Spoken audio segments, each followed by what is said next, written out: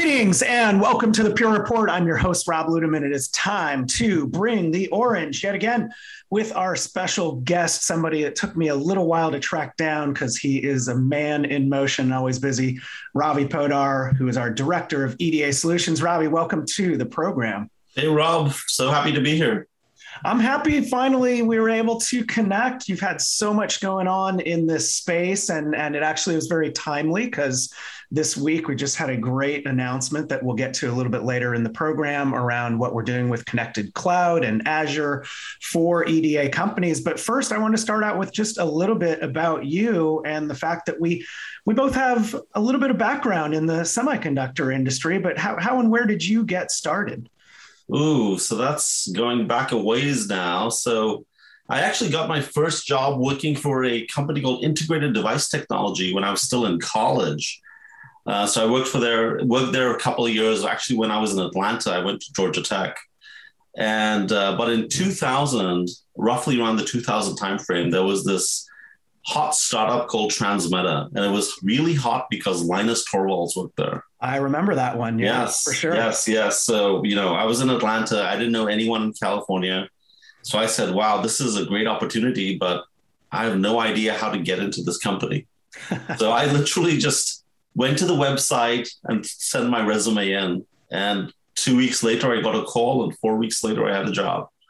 And so I flew out to California to start my first job in a real tech company in the Bay Area, a real startup, Transmeta. And I was there for 7 years.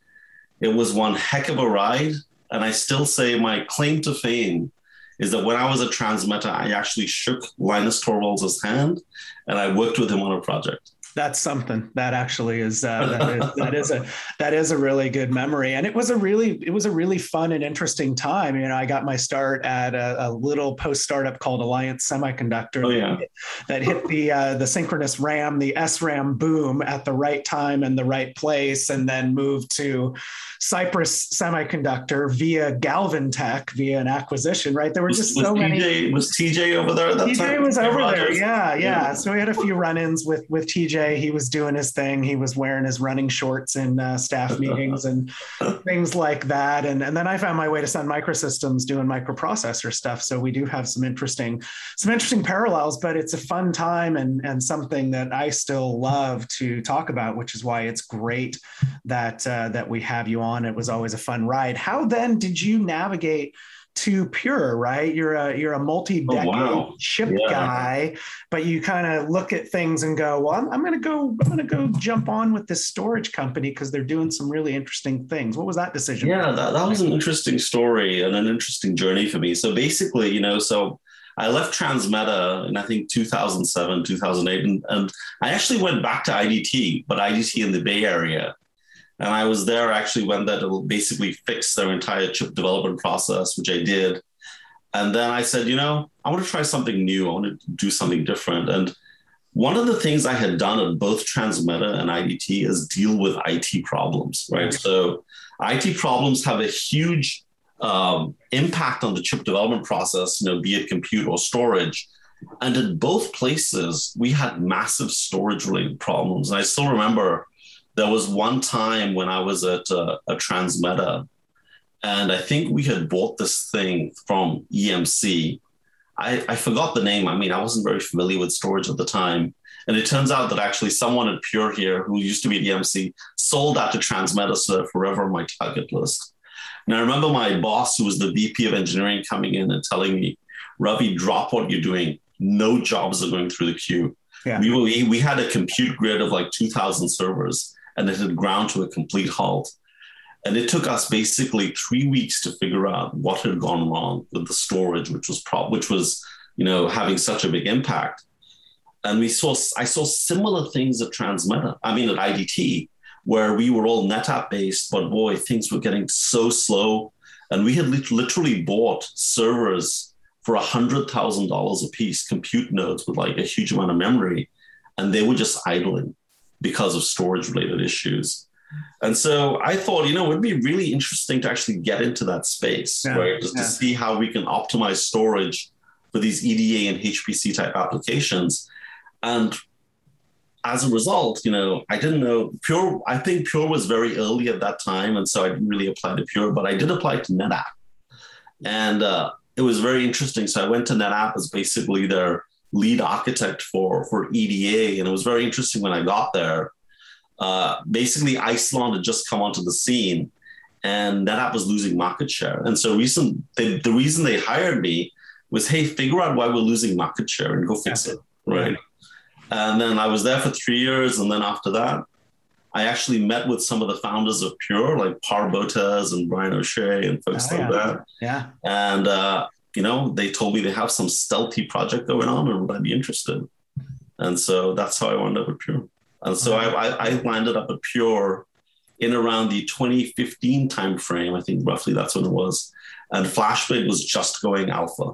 So at that time, I actually helped do a lot of the alpha customer installs, get some original EDA customers on board, and the rest is history. I mean, basically today, I think we have over 30 customers in EDA in production, over 100 petabytes deployed, and it's just a rocket ship right now, and we have so much activity in that. Which is probably a majority of them. I think maybe for the less initiated around chips, is you go back 15, 20, 30 years, there were hundreds of companies, right? And there's just been mass consolidation that's happened over time. So you can probably count pretty easily the Broadcoms and the Qualcomm, the different companies that are out there that are in this space. So it is great that we have traction across that. You bring up a really good point too, is for the less initiated on what's actually going on in an environment. And I remember having detailed discussions at Sun Microsystems with the guy named Jim Gately, and he owned what we called the compute farm, right? It's funny we called it a compute farm because the challenges typically came in how much or how little storage that we had when you have all these engineers and these designers throwing jobs into the farm and then sitting and waiting in the queue. But how does all that work, right? I mean, that there's all these different aspects of chip design where designers have their own piece, and then they have to go run simulations. But give a little more insight into what goes on there, and then why data access becomes a challenge. Yeah, that's some great points there. And just to give you some idea of scale now, right? So we have customers today, like some of the big, 5G chip makers and microprocessor makers out there, who are running hundreds of thousands of cores in their compute farm or their LSF grid or their Sun grid or whatever you call it these days. And what happens is when a chip designer goes off to run a simulation, say they have a piece of logic which they're trying to simulate, they need to come up with all the conditions against which this logic will be excited. Like, for example, you can have a low power mode, but you can have all ones on the input. You can have a high power mode and all zeros on the input. This is being very, high level, of course, and simplified. But you can imagine the number of permutations and combinations you can have with these big chips. And each one of those essentially becomes its own simulation, right? So it's not uncommon at all for a single engineer to basically fire off 10,000 sims at any one time. And guess what? All of those sims are running off that same project data. They're running in a project against a set of models, against a set of input vectors, and all of that hits the storage. So if a single engineer kicks off 10,000 jobs, all 10,000 jobs find space on the farm to run, then you have 10,000 jobs accessing the storage at the same time, right? And that's where you can see that level of concurrency can have a major impact on the storage. And if the storage can't keep up, if the storage cannot serve 10,000 jobs at the same time, those jobs are waiting, right? And in a situation where, you have hundreds of engineers trying to run tens of thousands of jobs apiece, small changes or small impacts to that runtime can wind up having a huge impact on the overall chip schedule. And the other thing to consider here too is that these simulation programs are made by companies like Synopsys and Cadence and Mentor Graphics and now Siemens. And these applications are extremely expensive, right? You can think of EDA application budget being 10x the IT budget per year. Well, software always eats hardware, right? Software is eating your lunch right now, right? Yeah. And so you can imagine that, if you're $10, $20 million software investment is sitting around waiting for IO, that's not a good use of your money, right? And so one of the things which we have seen with FlashBlade is when it goes into customer environments, customers are seeing that increase in performance. And actually, one of our customers actually told us at a conference we were at that they have about 300,000 cores in their compute farm. They said, we estimate with FlashBlade in our compute grid, we are seeing 200 million more jobs per year go through our LSF farm.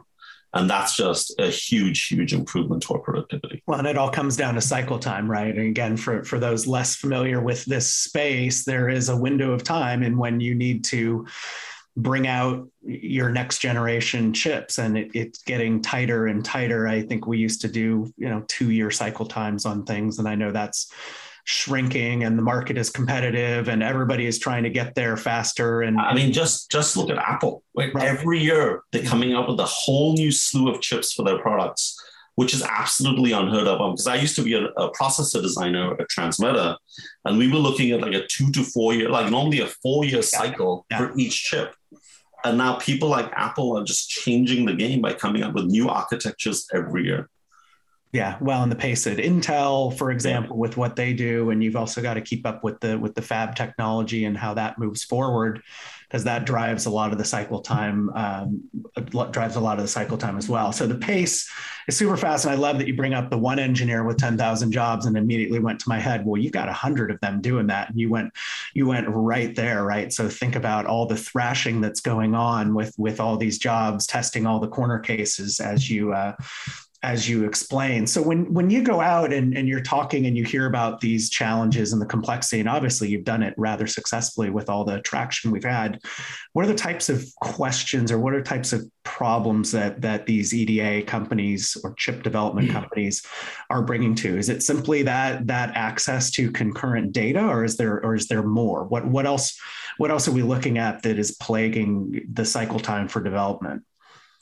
Yeah, that's a great question. I think so. There are multiple factors here, right? So one of them, of course, is, there's just an explosion in compute jobs, right? So especially as we're going down in technology nodes, I mean, again, I'm going to talk about Apple. If you know that Apple just put out all the chips they're releasing right now are at the 5 nanometer node, which, is a major contention issue. It's a whole different story. But you're all aware of the chip shortage going on right now, and the fact that advanced technology nodes are only made by like 2 companies out there, Taiwan Semiconductor Manufacturing and Samsung. That's it. Right. Yeah. Right. And so there's a huge amount of pressure to even get access to the manufacturing resource, for one thing. So what that means is that you have to be able to hit your window. If you don't hit your manufacturing window, guess what? TSMC is going to give your slot to someone else. And I talked to one of my contacts out in the industry recently, and I remember there was a term called a super hot lot, right? So the super hot lot is something which you get into TSMC, and this is the fastest processing they can do. And it's about 6 weeks from time you get in to the time the first wafer gets out, right? So if you miss your slots, you're looking at like 6-week misses minimally. And right now, folks like TSMC are fully booked for 2 years. So if you can't get your simulations done in a way to be able to hit that window, you may miss your manufacturing window entirely, or you simulate to a lower level such that you are okay with, you cross your fingers and hope that, hey, the defects for which I'm not simulating don't actually hit silicon. And you cross your fingers and just submit your chip to tape out, and hopefully it'll be okay. But then you have this huge risk of field failures, right? And field failures are so expensive. There's actually an example, old guys like me remember Intel Sandy Lake, right? Intel Sandy Lake had a problem with, I think, something in the memory bus. And Intel did not simulate that condition. And it was a $1.3 billion field repair. In 1993 or something like that. Yeah. No, so right. I used to run the RMA process at a couple of my jobs. And so I know, you start getting chips coming back, and then you diagnose and figure out. And at some point you figure out there's a common problem that is happening. And it usually is something that was not simulated, or it was assumed that it was okay. And then it gets really expensive. As you say, you've got to go identify the lot code, the date code, and contact every single individual, any organization that purchased something from that, and then pull it out and replace. And it's messy. So, the ability, as you're leading to, is to be able to simulate all those conditions and make sure that when you tape out, you're as close to pristine as you can get. And so what's happening now, like with customers going from 5 nanometer to 3 nanometer and stuff like that.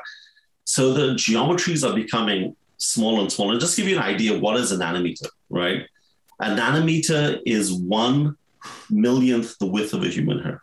Yeah. Right. I used to talk in terms of 1/10,000th or 1/100,000th when explaining. Right. Now we're at the millionth. So take a hair, everybody, and then slice it 1,000,000 times, and that's the line, the width that we're dealing with right now. Right. So if you can imagine, if things are that close, like you're talking about millionths of the width of a human hair, close to each other, like wires are that close to each other on a chip, you can get a lot of unintended consequences. For example, if you shoot a signal down one wire, the wire which is like a nanometer away from that gets an induced signal on it.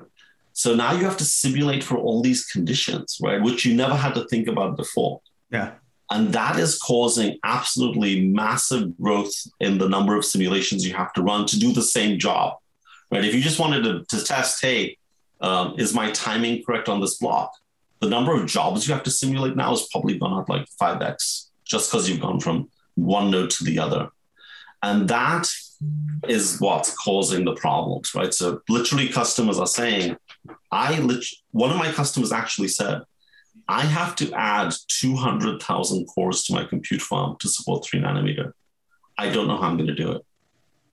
And I think that's what's also driving now all that cloud exploration. Yeah, absolutely, which we'll get to in a little bit here. Well, you mentioned earlier, and I'll pull back to the high cost of the software licensing. So when we go in and we talk about something around FlashBlade, much like when we talk about databases, right? If we can drive faster response times and reduce latency, you can reduce core counts theoretically on the server side. Do we have that same effect here with FlashBlade? Do we have a direct or even indirect effect on software licensing challenges? We absolutely do, right? Okay. So, I mean, if you can think of the data layer speeding up, software runtimes, actually an actual example is one of our customers, Cadence, right? So I can mention them because they're a public reference for us now.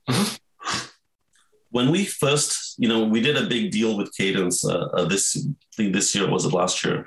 But prior to that, they were a customer of FlashBlade. And one of the reasons they went in with such a big deal with us, or a big replacement of their existing infrastructure with FlashBlade, is because when we were in originally, they were able to speed up their applications over 10x. Their EDA runs got 10x faster. Literally 9-hour runs became 20 minutes, right? That is not typical, but it's hugely impactful, right? And so if you look at the average customer, I think the average customer from the data we have, we think their runtime on average across all EDA is improving by about 20%. There are many ways to think about that. That means you get 20% higher ROI on your EDA licenses. You can potentially reduce that 10x spend on EDA licenses down by 20%. That's like double your IT spend. Right. You can save double your IT spend by just having FlashBlade in running being the data layer for all your EDA jobs.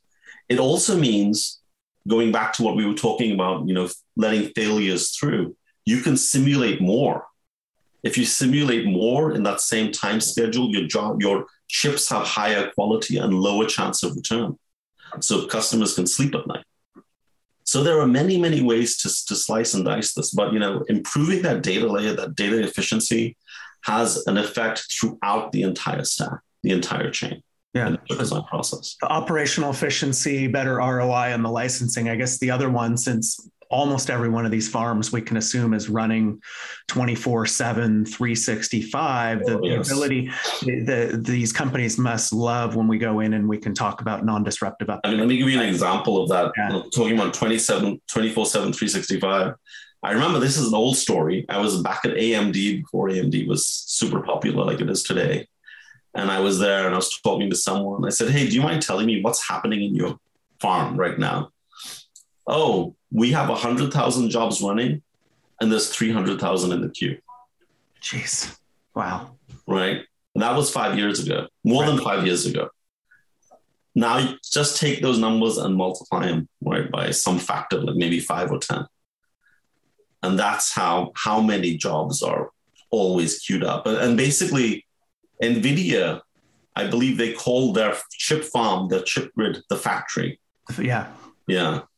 And so the factory has to be up and running all the time, because if the factory goes down, everything shuts down. Yeah, it's an assembly line, right? Yeah. I mean, they're just stacked up one after another, and so something like evergreen and non-disruptive upgrades, doing it on the fly without taking anything down. I mean, that's huge value. Huge value. And you know, and the engineers probably don't know, right? When there's outages, they just know, hey, my jobs are stuck in the queue and they're not running. Right? And it's not my job.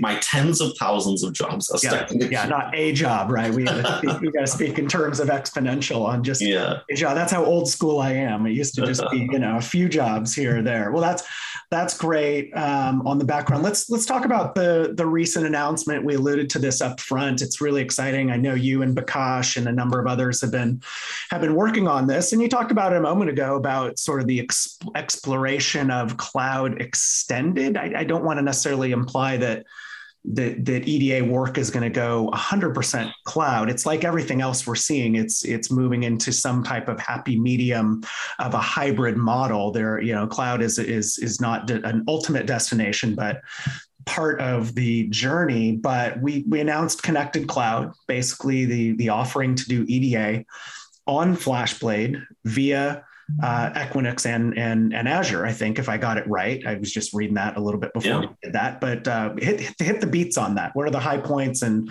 why are you so excited about this?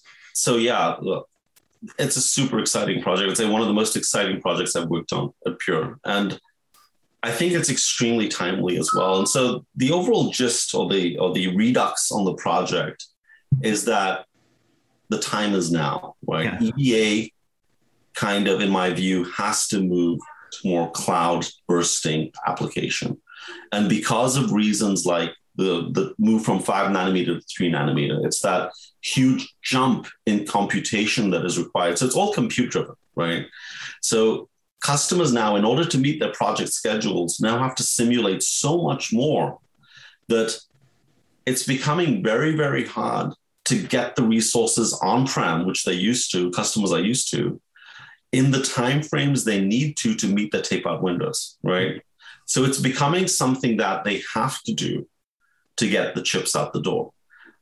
But the problem there's been multiple problems. One of them is around data security. So EDA customers, and actually many, many customers, not just EDA, they don't want to land their crown jewels in the cloud because they don't know where that data is sitting.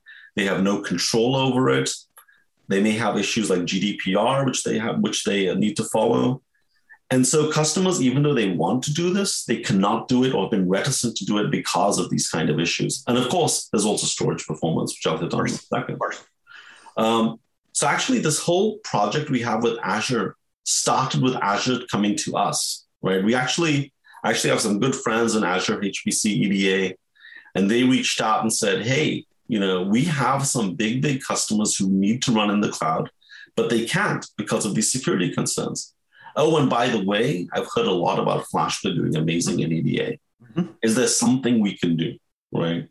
And so that was the genesis of it. And we actually contacted a lot of folks in the company, alliances, sales, everybody. We all came together and we were able to put together this test where we had FlashBlades inside an Equinix co-located data center and connect those FlashBlades into Azure through what they call their express route. So the express route is a high bandwidth connection, low latency. And we just wanted to test, does this even work? Does this even solve any problems? And, a few months into it, we did a bunch of testing. And lo and behold, everything is working and everything's working really well. And more than us, Azure got excited, right?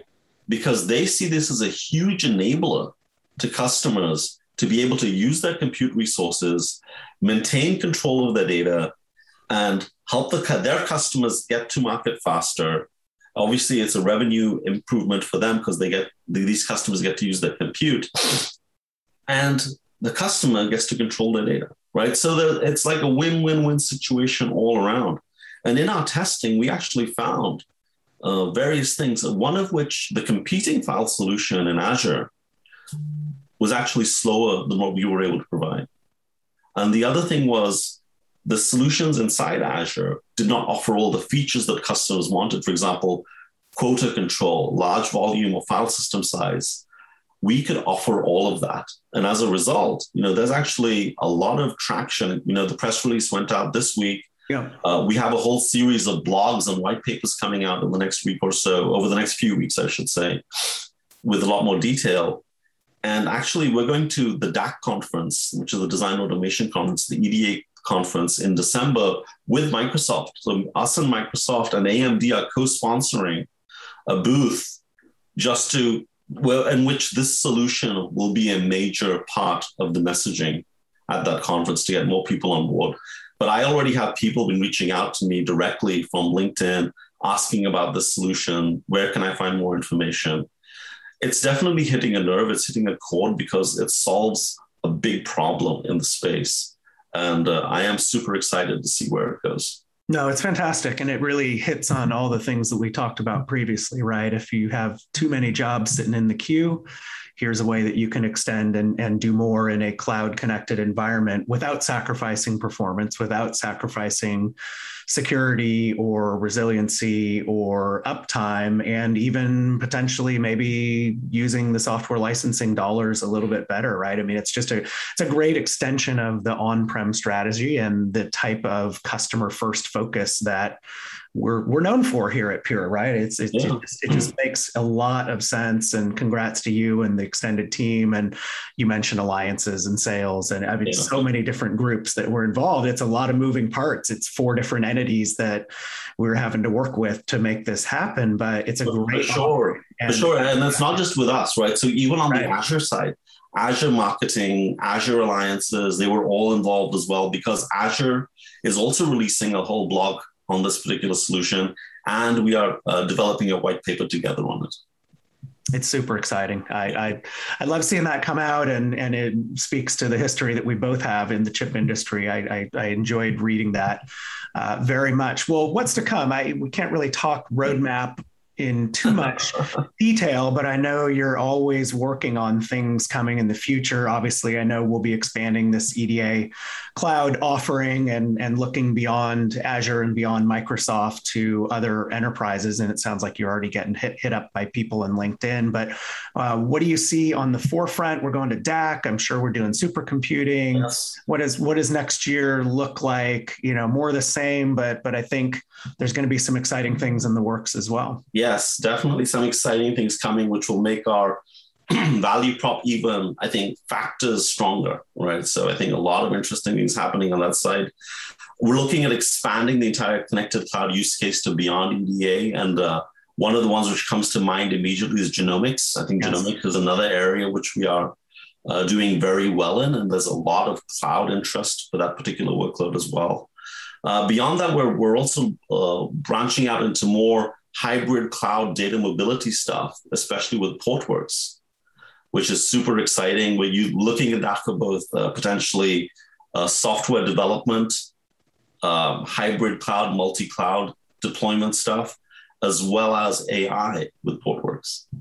So a lot of things happening the docket is full. Let's put it that way. Truly is, but so much potential, right? And you've really Yes. just scratched the surface by getting this EDA offering, because my mind started wandering into, well, we could have an analytics offering for ITOA or for security ops or for AI, as you say, and ML and life Yes. sciences. It's just the start of many, many more great things all in and around the space that you look after. Well, that is fantastic, Ravi. I appreciate you spending a good 25 or 30 minutes with me today. Anything you want to plug? I think the blog is probably the most interesting thing, but there was a press release as well, and you guys have a blog series. And of course, if you want to learn everything about what we're doing in that space, there is a vanity URL, purestorage.com/EDA, will take you to all the things that we've been talking about. And if you're not sure what the word tape out means, send me an email, or send an email to purereport@purestorage.com, and we can tell you what tape out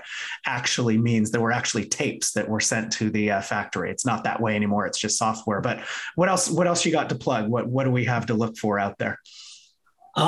So, what's out so far is just one blog. I think it's a series of 5 blogs, and with a lot of interesting data. There's also an interview between me and Azure on actually the first blog. So check that out. I believe it's also been uploaded to YouTube. So you should be able to find it there. But yeah, those are the things in the near term. Look forward to reaching out. Anyone can reach out to me directly if they want to learn more. Podar at Pure Storage. I'm happy to connect. It's awesome. Yes, Ravi is extremely accessible. So if this struck a chord for you and is interesting, reach out and have a chat about Pure can help with your EDA design initiatives, or even beyond in some of the other solution areas that we have been discussing. Ravi, thank you so much. I'm so happy we finally got you in here. I enjoyed this as much as almost any other episode I've done. It's stuff that's near and dear to my heart. So I appreciate you coming on. Yeah, thank you, Rob. Thanks for having me. Always happy to talk about this subject. I'm very passionate about it. Yeah, thank you. Let's do it again in the future as things evolve. Sounds like more to come in your space. And, if you have any folks that want to talk publicly, we could always get them on here as well. That would be fantastic. Well, thanks, Ravi, for all your insights into this really interesting area. And of course, sharing about the new announcement with Azure and with Equinix. And thank you out there for listening to this episode of the Pure Report. Keep sending in your feedback, keep sharing with colleagues, and we'll keep the great guests like Ravi coming on to the show. And with that, we will wrap for Pure Storage and Ravi Podar. This is Rob Ludeman saying, don't look back, something might be gaining on you.